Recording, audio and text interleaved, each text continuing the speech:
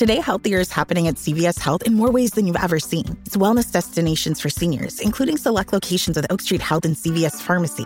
It's doctors, nurses, pharmacists, and everyone in between, offering quality care and support virtually, in person, and on the phone. It's in-home evaluations through Signify Health and meeting mental health needs through Aetna. And those are just a few of the ways healthier is happening. To see more, visit cvshealth.com/healthier happens together. CVS Pharmacy, Oak Street Health, CVS Specialty, Signify Health, and Aetna are part of CVS Health. Eligibility and services vary by location and individual.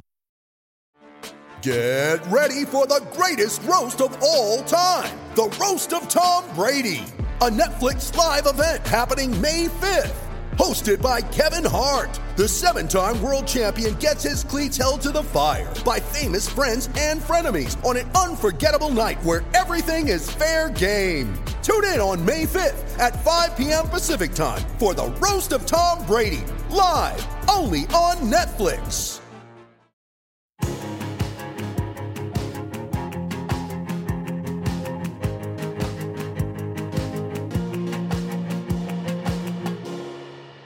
Hello and welcome to this Series 5, Episode 2 of Out with Susie Ruffle. I hope that you're having a good week. It'll be Easter Monday when this goes out. It's currently... Is it Easter Saturday? The Saturday after Good Friday? It's just a normal Saturday, I think. We're on that day. The sun's shining, which is very nice. And my wife's making some cornflake cakes. So on the whole, I'm having a great day. I hope that you are too, whatever you're doing. I've got another fantastic episode for you today. I think you're going to really enjoy it. I love Ashley Maguire. I think you're going to too. I hope that you enjoyed last week's episode with Dr. Ranj. I got lots of lovely responses to people being delighted that the series was back. I'm so pleased that so many of you are listening and so many of you are enjoying it. As ever, I really want you to get in touch with me with your coming out stories or basically whatever you'd like to share. I always love reading out the listener correspondence on the show, so please get in touch with me. If you've been thinking of doing it, do it. The email is hello@outwithsusieruffle.com. I want to hear from everyone across the LGBTQIA plus spectrum and also allies. Get in touch with me, share your thoughts with me, and maybe I'll be able to share them on the show.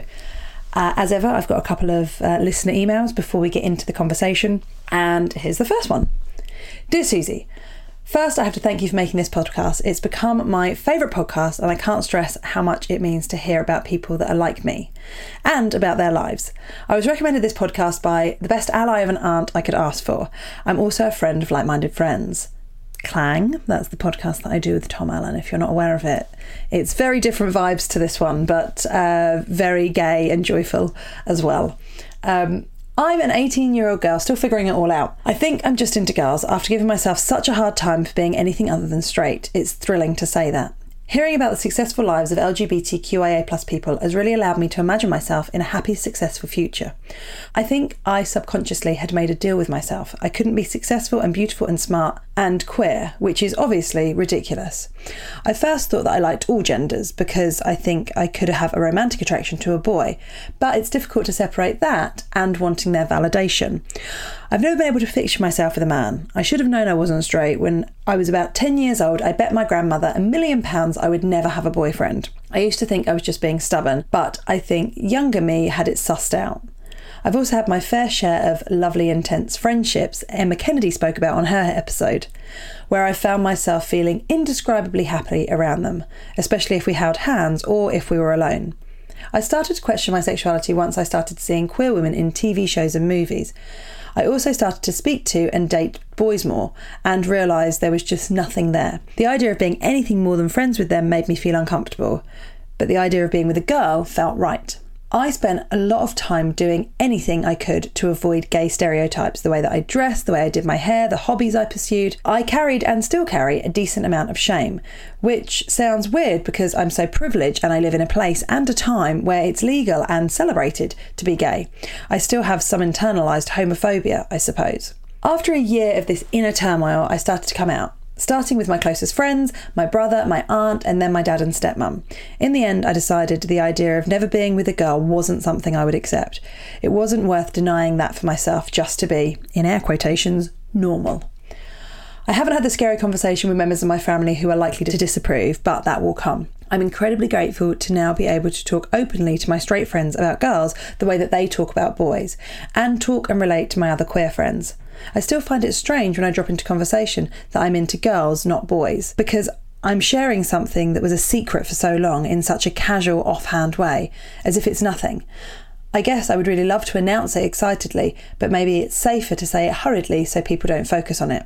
I'm taking it one step at a time, but in the recent year I have felt empowered as I've started to celebrate my identity. I could write to you for so much longer, but I'd better end the email here. I feel so strongly about LGBTQIA+ inclusion, and I would love to learn more and even pursue a career that would allow me to fight for our rights and help people share their stories. Thank you for making me feel like I belong in the community. It makes me feel much less alone. You're welcome to use my name. And that's from Daisy. Well, Daisy, thank you so much for your email. I think I had very similar feelings to you when I was 18, and it sounds like you're smashing it, mate. It sounds like you've really got a handle on who you are and what you're doing. I feel like I did not have my head screwed on as much as you do when I was 18. Some of the things that you said about stereotypes and how we look, I think Ashley and I cover that a little bit in this conversation. So maybe that will resonate with you a little bit. I'm so delighted that the podcast has meant so much to you and how much you enjoy it. And I'm so pleased that you feel seen within it. That's all I really want to do when I create this pod, is just, either people that are part of the community, make it feel as inclusive as possible, and people that are allies, just to, I guess, let in you guys even more. But thank you, Daisy, for your email. Let's have one more before we get into today's conversation. Dear Susie Ruffle, I like that you've gone full name. Firstly, I want to say I saw you on tour in Maidenhead last week and you were amazing. Thank you very much for saying that. I was doing new material. I think some of it was funny, some of it was less funny. I'm going on tour at the end of the year, so it needs to all be funny by then. Anyway, less about me, back to the email. Secondly, I've been listening to your podcast for a long time and it means so much to me. I am an aromantic, asexual woman, which I discovered 3.5 years ago when I had a boyfriend and quickly realised that it wasn't for me. I've been struggling with accepting myself, especially since there's so little representation, and while the aromantic, asexual communities can be great, they're also very small. Before discovering your podcast, I didn't feel very connected to the wider queer community, either because I think your podcast has not only helped educate me on the history and context of our community, learning about Section 28, etc., it's helped me understand the word queer. For me, this word is an important part of my identity as I fight against societal norms that I need a romantic relationship to be happy. You have very diverse guests on your podcast, and in almost every episode of the podcast, I find something to relate to in you or your guests, as the emotions around coming out and coming to terms with being different than what you expected are often similar, however you identify. While labels are important and the struggles are different for different parts of our community, the LGBT+ community can feel so divided up into categories, it's easy to forget how much we all have in common. I think this is especially important for us to remember at the moment, with the Tories trying to ban conversion therapy only for LGB identities and not for trans people. Absolutely, I couldn't agree more. If you haven't signed the petition, please do. That's from me. Back to the email. Finally, I want to say thank you for the safe space your podcast has given me over the past 2 years since I found it. Listening to other people who have struggled to accept themselves but are now much happier has been wonderful and makes me feel so excited for my future. You sometimes say on the podcast that you wish you could have had something like this when you were a teenager.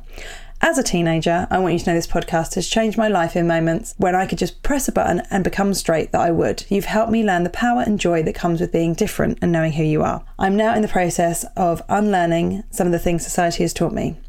That I need to be happy or have children or a relationship or a thin body or a feminine style, and I can find out what truly makes me happy. I'm indescribably grateful for this podcast through my shame and my queer joy. I hope you're doing well and you have a nice Easter with your family. You haven't said whether I can share your name, so I'm not going to, just in case, because I know you're quite young and I don't want to share it just in case you don't want everyone to know all these things about you just yet.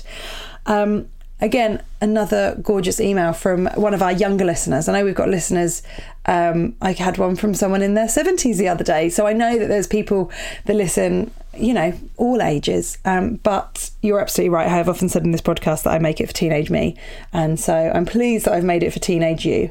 Thank you so much for everything you had to say. And yeah, I hope that this little bit of representation is making you feel more seen. And I'll do my best to try and get some more asexual people on the podcast. It's quite hard, as you mentioned. It's quite a small community. And I have reached out to quite a lot of people. But as yet, I've not had any response. But I will keep trying, I promise. And that goes for lots of different parts of our community. I've reached out to so many people that cover all the LGBTQIA+ areas.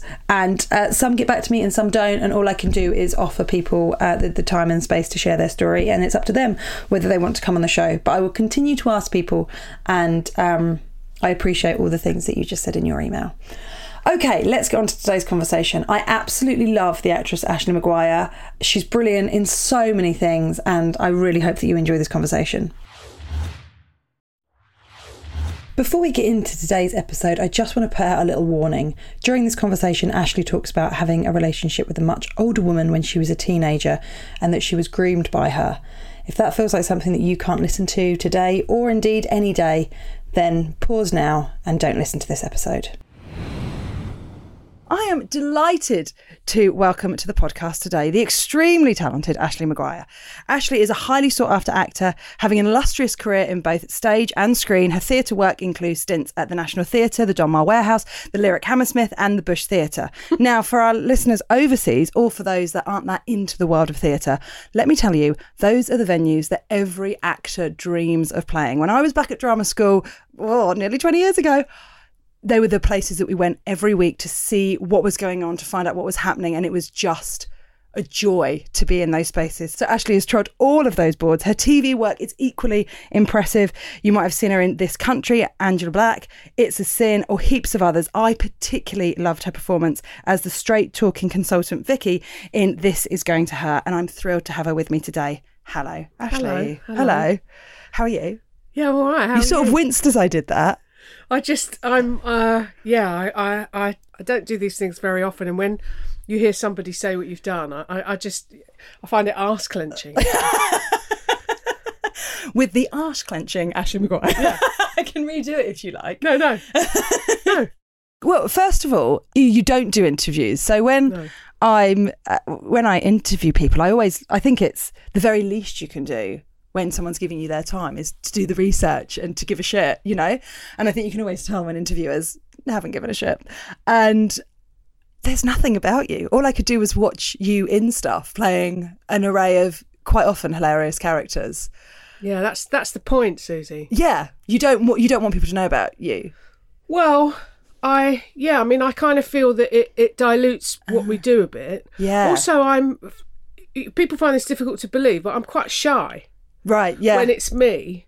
And I've had a couple of opportunities over the years to do stuff as myself, and I just fail miserably. Like, I'm no good as me.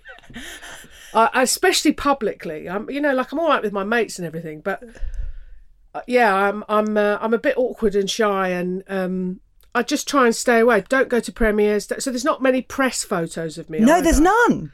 There's none. It's like one, I think, from... There's one of you at the Donmar. Yes, it. Yeah. with the director. I mean, this is. I've gone deep with the research. I'm so sorry, Suze, but I don't go to premieres. I don't. I try to avoid any press. My agent knows that. I just. You just like the work. I'm doing this with I'm putting my fingers over one another. Fiddling with your hands. Yeah. Sorry. Yeah. No, it's okay. I'll relax. I was so thrilled that you were up for it because I sort of knew, because we've got a mutual friend, Jess Foster-Q, who's been on the show. Yeah. And Jess said, she was like, I don't think she does much, but it's definitely worth asking.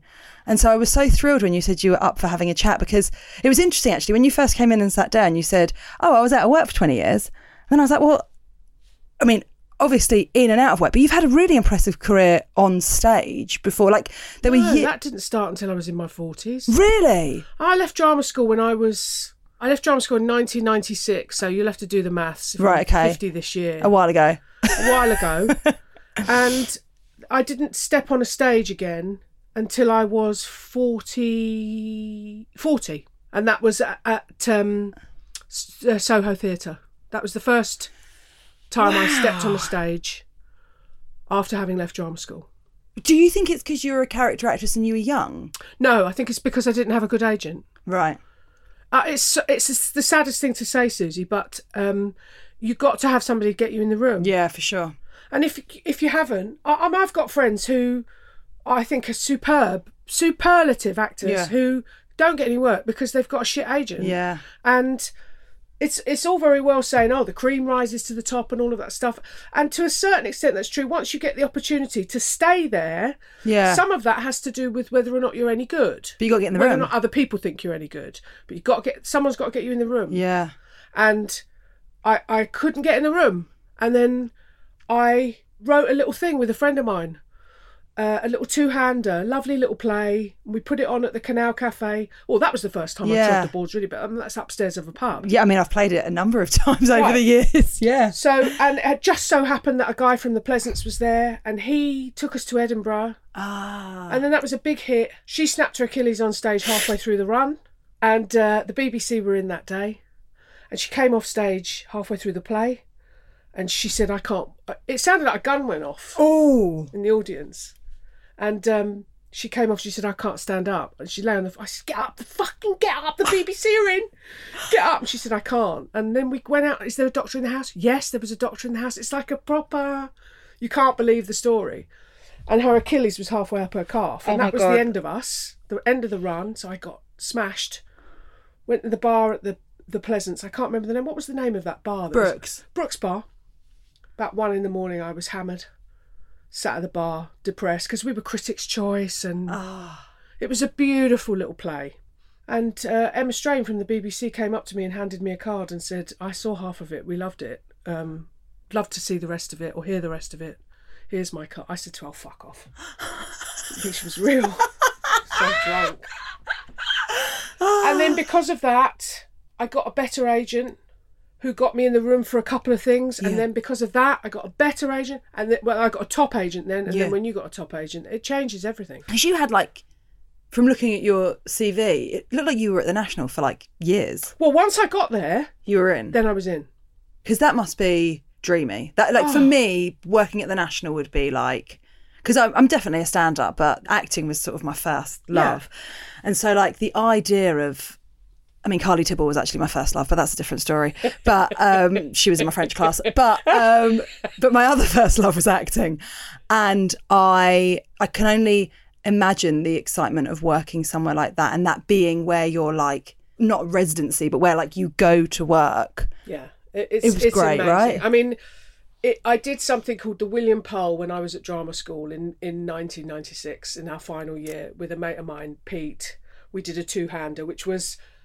like all what they considered the best classical actors of each drama school would come and do a two-hander and you did it on stage at the National. Right, okay, because they did thing like that at the Globe called like the Sam Wanamaker or something, which must be a similar thing. Yeah, go on. So that was in 1996, and then it took me until we did Home at the National to get back there. And the first day that I couldn't believe it. I was there, it was so incredible to get that job. I worked very hard to get that job. And the first day I went upstairs they took, showing me round and took me upstairs to the lunch, where you have lunch, the canteen. And I walked into the canteen, and Peter, who I'd done a duologue with in 1996, was sat there eating. And I started to cry. I couldn't believe it. I couldn't believe it. All those years later, he was there. He was understudying something, and I just was like, "Oh my God!" The last time we were here together. We were here together, and there you are. And then we did Home, and it was. I mean, that had like Michaela Cole, Khadija, an amazing cast of all kind of unknowns, all of us. Antonia Thomas, fantastic. And once you're in something good, and they think you're good, they kept bringing me back. I went on a good run at the National. 4 or 5 plays. It was amazing. Yeah, I bet.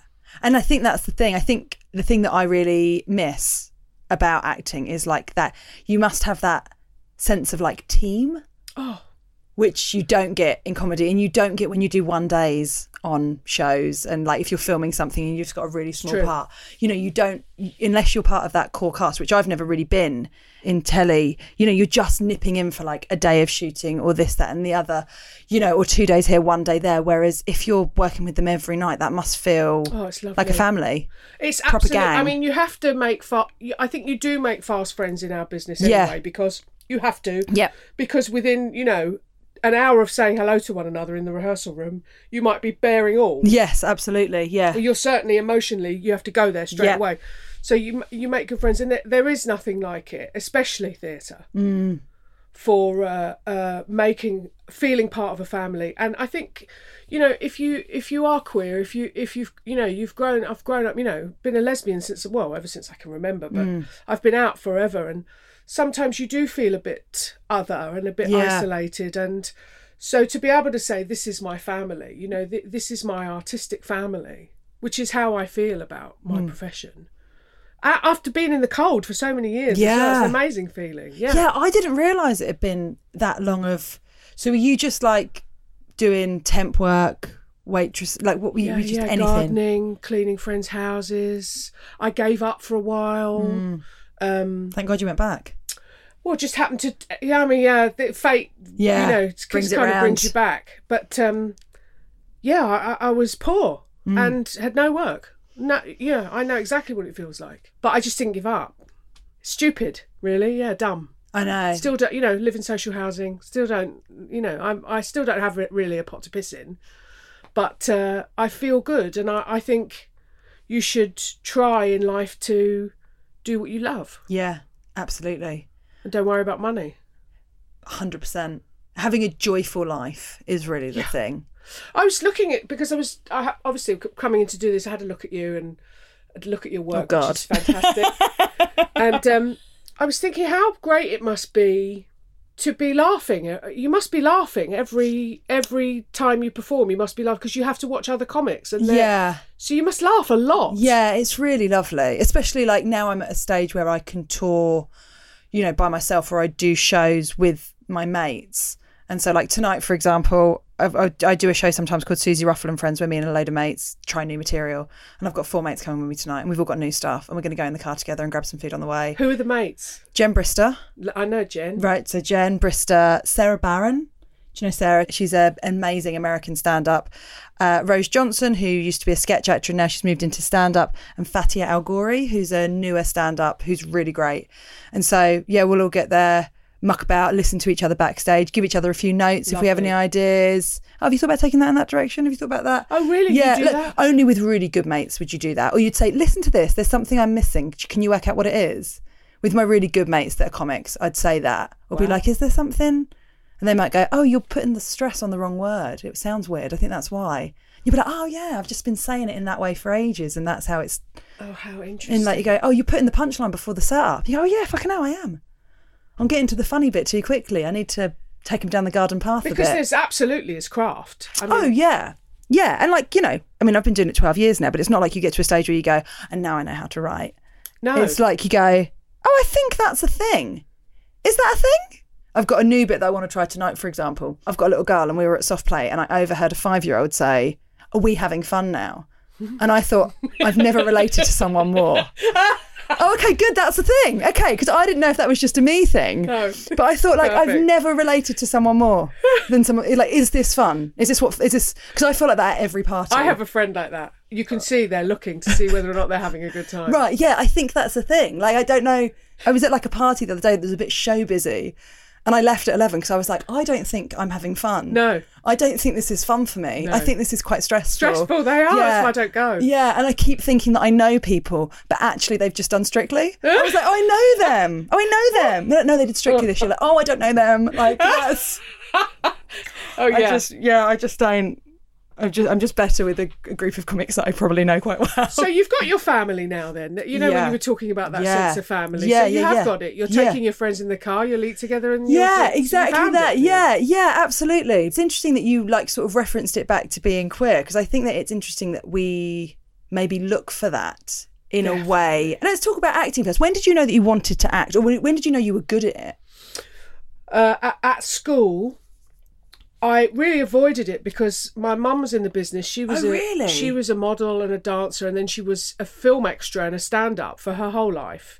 So I grew up on film sets and TV sets and everything, but, you know, she wasn't an actor. And my brother was also at stage school, and, you know, he did a few bits and pieces and he hated it. So I sort of avoided it. And then I did Midsummer Night's Dream it's like classic. Did Midsummer Night's Dream school play when I was 15. And Who were you? Bottom. Classic. Who was I? I mean, I did sort of assume that you'd have the comedy role, but you could have been a Titania. I don't know. No. And I wasn't particularly academic at school. I was a pain in the arse, you know, naughty. Snap. Class clown. Too much rabbit. Yeah. Apart from sport, because I was very good at sport. So I used to get a lot of praise for sport. It was the first time really that I saw teachers look at me in a different way. And people came up to me and, you know, I thought, I might be good at this. Also, it's just intoxicating. It's completely intoxicating. It's Totally. Pathetic. Yeah. But the applause and the praise, It feels so good. I was like, and then I never wanted to do anything else. I relate to a lot of that. I'm not academic. And being good at something. It's the best feeling. Yeah. And it doesn't really matter what it is, just as long as there's a thing that you're Yeah. like, oh, that's my thing. Yeah, and then imagine being good at something or feeling that you might be good at something and then not being able to do it. Yeah. That's 98% of actors. Yeah. It's such a brutal industry. Brutal. It's why I couldn't get any work as an actor. That's why I went to stand up. Oh, graduated from drama school, didn't get an agent. Had an agent No, me either. flapping about me for a bit, and then they didn't know where to put me. And I think it was because I was out. It wasn't a particularly queer time 12 years ago. Like they weren't like, great, this is really interesting. It was like, oh, we don't really know where to put you, and there's not really any parts to you, and we don't really know about casting you as straight. You know, it wasn't the moment that we're having now, where there is that representation on television. So I fucking couldn't get arrested. No one was interested. It was the same for me. It was the same for me. And it just got to a stage where I thought, well, I'm quite funny. I can make people laugh and I can tell stories. But the only way I'm going to do this is if I have autonomy and I can just book my own gigs. I think it's incredibly brave. I've had people say to me, you know, all my adult life, oh, have you ever thought about stand-up? Yeah, I wondered. No, I have not. End of conversation. I think it is, you have to be so brave to do something like that. I'm always in real awe of stand-up comedians because even if you've got a persona, you're still standing there. Yeah, it's like being naked when you start. You don't know what's behind you. No. But I think that it was the only way that I was going to be performing. It's the only thing that I could do. It was so, I sort of graduated into the recession. I mean, now it sounds like an interview of me, which everyone's going to be like, all right, Suze, can we get back to the person that you've actually invited on the show? But I graduated into the recession. As I graduated, it was like more rep theatres have closed than ever before. Like that year, it was like dreadful. There was just no fucking work. And so it was like, well, either I give up, but I can't give up. So I'm going to have to just try. And then I thought, well, I like making people laugh. Let me just give this a go. Look and then how well you've done. How amazing for you. Yeah, it's really, I love it now. I love it. I'd love to go back into acting at some point, but I do love it. Yeah, it's really, but as you say, that applause it's intoxicating. Oh, yeah. Oh, and what it must feel like for you guys to be in a room full of people who have come to see you, and when you make that entire room laugh, it must be it's better drug. than drugs. Yeah, it's better than drugs. Yeah, it's great. It's Yeah. really great. So let's get back to you because, I mean, they'll be listening thinking, oh, fucking hell, Suze, we get it, you're a stand-up. Well done, Suze, we're very impressed. You said you were a bit naughty and you were the class clown and you weren't super academic. Was it, you know, around those maybe secondary school years or at the beginning of secondary school, did you feel other? Did you No. feel different? Or were you aware of was there a crush that you had that made you feel different? Or were you always aware of your sexuality? So I wanted to be James Dean when I was a teenager. So I had a quiff and that's what I dressed like a 50s teenager, and I dressed like him, and I knew I was different. I thought it was great that I was different. Like I had a lot of confidence. But I had boyfriends, and I didn't look at girls. I liked girls around me, and like I used to wear. Now when I look back, you go, oh, okay.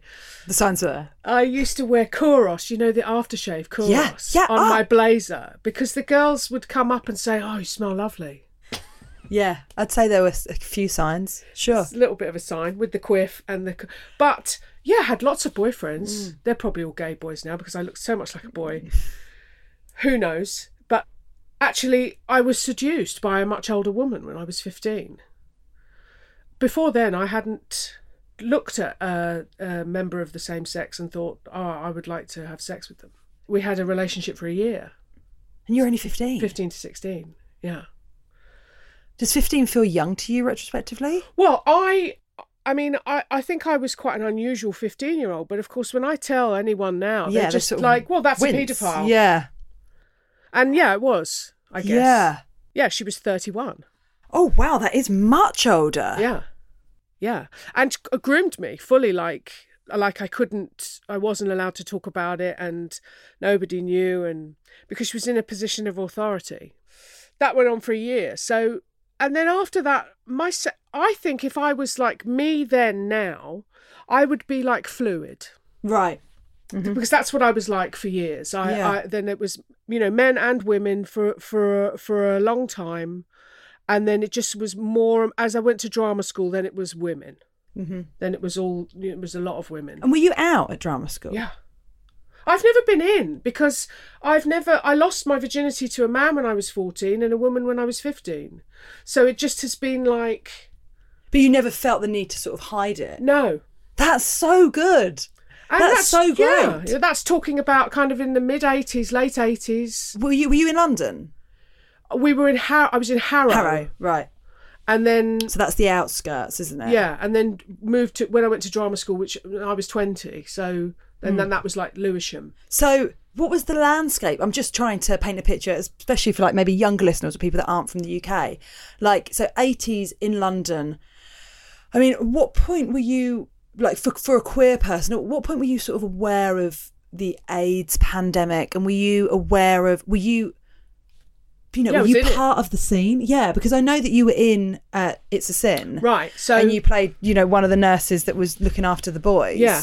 One of the reasons I took that job was because she had an amazing speech, my character, which was sadly didn't make it to the final cut, about the fact that in the end it was a lot of the lesbian nurses were the only ones that looked after the... Oh, I fucking wish they'd kept that in. I do too. Because that was I loved It's a Sin, and I love Russell T Davies, not that I know him.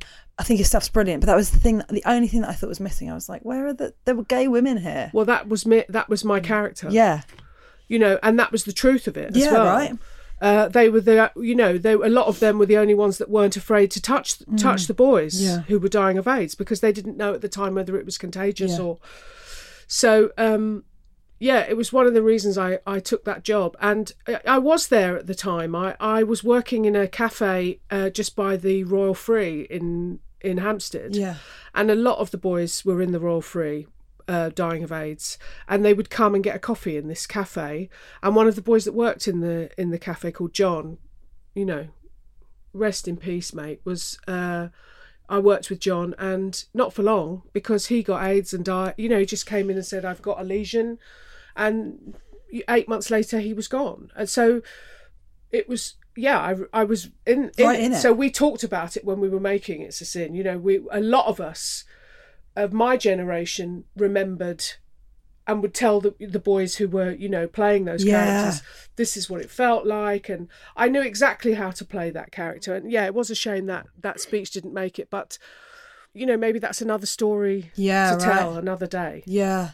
Because it feels like that is a story that hasn't been told. Because as so often with sort of being a queer woman, it feels like our stories are often just sort of either left on the cutting room floor or just not bothered to be recorded. Well, we've got two disadvantages, right? We're women and then we're gay. So in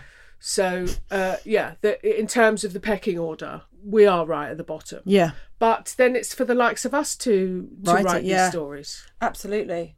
And so what was sort of that younger version of you, I mean, in that cafe with those boys, were you sort of frightened as a queer person because there was so much hostility towards the community as well? Was it? No, I wasn't because I had a couple of friends who were gay boys, and we educated one another pretty quickly. Yeah. We didn't have the community. Although, having said that, I look around Soho now and think, okay, where are the lesbian bars? Yeah, are there there's any? none. I think there's a lesbian night. There's a lesbian night. Or there's I think there's a basement bar. It's true to say that what we really want to do is stay in and watch Netflix anyway. So yeah, I don't know if a club would even work. It's like a book club. Be nice. A lesbian book club. Wouldn't it be nice? Coffee shop. But sure. First Out was really I remember the only that. place Yeah. for our community, and then for a while it was the Candy Bar, which was, well, it is what it was. Yeah, right. I remember being kind of terrified in there when I first went in. Yeah. And waiting to play pool. Yeah. Oh yeah, downstairs. Was it downstairs or upstairs? Upstairs, I think. Upstairs. Yeah. Next to the toilet. Yeah, Glamour. I've had some episodes in the Sure. Candy Bar. When my mum died, I went in there that next day, to drink vodka, and came home with a Colombian woman. That was an experience. I'm sure. That's the I thing. broke my coccyx in there as well. I'm so sorry. I Fell had no down idea. fell down the stairs. Oh, no, because you were drunk. Drunk. Oh, really drunk. Really drunk. That must have really fucking hurt. Yeah, I think I lost an inch. I used to be 5'7". I swear to God. I didn't see. That's the thing. You can lose. Candy Bar was so infamous. You could lose an inch of height. Yeah, right. You could get so drunk, you're shorter. You shrunk. When I was 15, 16. Well, 15, 16, when I was with this woman, I wasn't looking for my sexuality because it was there with her. It was only afterwards that I started to look, and I knew lots of, like I say, I knew gay men, but I didn't know any other lesbians. Yeah. And there were none on the telly. There was Martina. Billie Jean King. I mean, again, you've got to be into tennis. Right. That's the thing. I honestly thought I'm going to have to be sporty. She kind of finished as well, Billie Jean King, by the time... Yeah, of course, yeah. It was just Martina.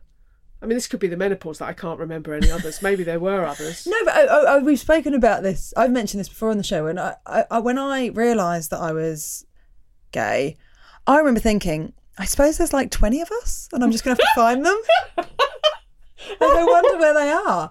Because I knew gay men. I knew that Dad's accountant was gay, and I knew that I just knew that they existed in the distance. Yeah. And there was a guy that ran a restaurant in Portsmouth that I was like, he's definitely gay. Yeah. And there was Paul O'Grady was on the telly and Graham Norton when I was growing up. So I had those reference points, but for gay women, I was like, no. I suppose there's a handful of us. And what do we do? Do we meet up? I don't know. Hepton Bridge? Yeah, do I have to do I have to write to someone? Yeah. I just didn't know. It's true. And with Mum being in the film business, a lot of gay men. Yeah, okay, of course. So she had a lot of gay friends. And so does that mean her response to your sexuality was because she knew gay people? Do you think that was helped at all? No, it was terrible, her response. Right. No. She was extremely glamorous, feminine woman, liked a man, and when I told her that I thought that I was gay when I was 15, she dropped to her knees and said, "Oh my," crying and "This is my fault," and oh no, and really, it was terrible response. Yeah, the worst possible. Yeah, that's really bad. And obviously, it got better, but. For a while I was with a guy when I was in my 20s, and I've never seen her happier than that choice that I made. This phase that I'd been going through was over. And then, of course, when that ended and the next thing I had was a girlfriend, she never said again, I don't like this. But, I never really felt that she was all right with it. It was uncomfortable for her. I think it's so... I mean, I've got a really good relationship with my mum now, and she's very she's really learnt a lot and she's really come a long way with it all now, which is brilliant. But I think it's something I've talked about on stage before. I think that it's such a strange thing coming out because it's talking to your parents about your sex life, which is so weird. Yeah. There's such an uncomfortableness to it. None of my straight friends have had to say to their mum, by the way, for me to have a really good time, I've got to be like, it's got to be this I need a position. cock. Yeah, or like, yeah, exactly. Like, no one Yeah. else has to say it. But I think there's something that's so exposing about coming out because all people think about is sex. Well, but that is what it is. as Yeah, well. exactly. But I think that it's so like, it's like, I know. I podcast more than I have sex. I'm more of a podcaster than a lesbian, I think. I've never said it to my dad. Really? I've never. Well, I said it once, quite recently, because there was a row about something which I don't want to go into. But you know, I did say to him, "Is this because I'm gay?" And he just was like, he's 80 odd, you know, Irish, working class, makes double glazing. You can imagine. He went, Ashley, like that. But he's met all my girlfriends. But I never say, Dad, this is my girlfriend. Yeah, this is this person. This is so-and-so. And today we're cooking you lunch. And every now and then she might pat me on the arse, Dad. And you've got to be okay with that. Yeah, You've got to turn a blind eye. Not sorry. Yeah, exactly. So, yeah, I don't know. I mean, I think coming out is maybe easier for women. Right. I can't even really describe why, but I think... Do you think it's because some men think it's hot? So there's like a softness to it? Yeah, there's a little bit of that. There's an idea as well that somehow a lesbian is still a fluid thing. Right, yeah. Unless you... I mean, I've got... You know, butchers are sadly a dying breed. Yeah. Sadly. Yeah, absolutely, a dying breed. yeah. But I have got friends who are confirmed fucking butches. Proper butch. Yeah. And maybe that's difficult for parents. Yeah. I think that was something that my mum said to me, you're not going to start wearing a Ben Sherman, are you? I mean, I've turned up today in a parka. Fucking great. Absolutely. I mean, why Did you not? start wearing a Ben Sherman? Well, I think I already had some. Just didn't know. But I think that was the thing that my mum was more frightened about, was how I was going to look. To look. Yeah, but a lot of it's about perception. And now you have a child, so you know, you're bucking the stereotype that they would consider it. Yeah. You know, in the old days, it was about, if you were homosexual, you were going to have a hard life. You weren't going to have children. Well, you weren't going to be accepted. And I think that's what my mum and dad were really worried about, that it was like, oh, can you just not? Yeah. Please don't. Can you just don't? Also, you know, because, how am I going to explain this down the Rotary Club? Yeah, right. But hopefully that is something that is, because there's more discussion, because most people know a gay person now. Hopefully that is ending somewhat. It's certainly where we are. Yeah. Hopefully. But have you found that it's ever been, like, always being out in your sort of work capacity, have you ever found that you've been like stereotyped or pigeonholed because of your sexuality, or because you do sort of more character stuff? I don't feel like I've encountered it. I mean, I think I get offered these, you know, for a while I've specialised in playing sort of the more challenging aspects of society. Sure. And a lot of those are kind of hard women. Do you often play characters that you don't like? I have to like them. That's what I was about to ask. Do you have to find something to like about them? Yeah. But there is always a reason why somebody is the way they are. 100%. You know, some of us have got very sophisticated armour and we're using humour and deflecting everything that way. And other people perhaps haven't, you know, learnt that, you know, haven't been lucky enough to have the education, or are not articulate enough to deal with life that way. Right. So they just, you know, have a stern look on their face and tell people to fuck off. And that I know those characters. Those characters are my family. Yeah, same. I don't have a problem with portraying them, and I always want to make sure that they're truthful and that people see, hopefully, a three-dimensional aspect to those characters. But often I will wonder if it's not implicit in the script, what is their sexuality? So we did that with Big Mandy, which is a character that I played on this show called This Country. Daisy and Charlie hadn't written a sexuality for her, and I was good with that because it didn't matter really. That wasn't what was important. And then when we got to the second season, we had this thing about a stalker. This episode where Big Mandy was talking about having been a stalker. Right. And before we started shooting it, Daisy said, "Have you thought?" You know, because she said to me, "Have a think about who you think you might have liked to have stalked, the celebrity that you stalked." And I said, "Oh, I want it to be Hannah Spirit from S Club 7." And she laughed. Yeah. And then she was like, "Oh, right, a woman." And then I was like, "Oh, do you want it to be a man? Like, I don't mind." Yeah. But I really liked that You saw it from one angle and she saw it from another. Well, it just wasn't matter, automatically yeah. assumed, even though she was, you know, butch and had tattoos and very rough and everything, that she was necessarily a lesbian. I haven't found that stereotype. Maybe it's been happening without me even realising, because I'm so open about my sexuality that I tend not to see people's prejudice because I don't feel it myself. Yeah, which is great. Yeah, and it's always been like that for me. Like, I've never been afraid to hold a girlfriend's hand, no matter where we are. My partner and I were looking recently, well, I want to go to the Caribbean at Christmas. And then I had to sort of say on Facebook, you know, does anybody know anywhere nice? It's got to be gay friendly. And I felt terrible to say that. But, I mean, there's still, you know, there's a lot of countries where it's still illegal. It is something that we do have to consider to a degree. I know. I'm sad about that, Susie. Oh, yeah. Well, yeah, totally. That's like when we were organising our honeymoon. It was like, oh, where's hot in March? But we, you know... We'll be safe. Well, you know, where it won't be like, we don't have to pretend we're sisters. You know, Sorry. oh yeah, I always share a double bed with my sister. We still hold hands. We've never grown up. Like, what the fuck? No, I'm do? putting oil on her. I'm Giving her mouth to mouth. What's wrong? What? She's got asthma. You know, you've got to be careful. Now, I've got one more question, which we ask absolutely everyone that comes on the show. Right. And I'm thinking about maybe I'm thinking about the version of yourself when you were working in that cafe, and there was all that sort of sadness around you. If you could reach out to her, or maybe someone that's listening to the podcast right now, who knows where in the world, that are sort of experiencing that sadness around their sort of identity or around their community, if you could reach out to them and say something and give them a few words of encouragement, what would you say? I would say that it gets easier to be in your own skin as you begin to care less what other people think. That comes with age and experience. And that bravery, and it is brave to decide to be queer, to decide to walk that path, because some people are too afraid to do that.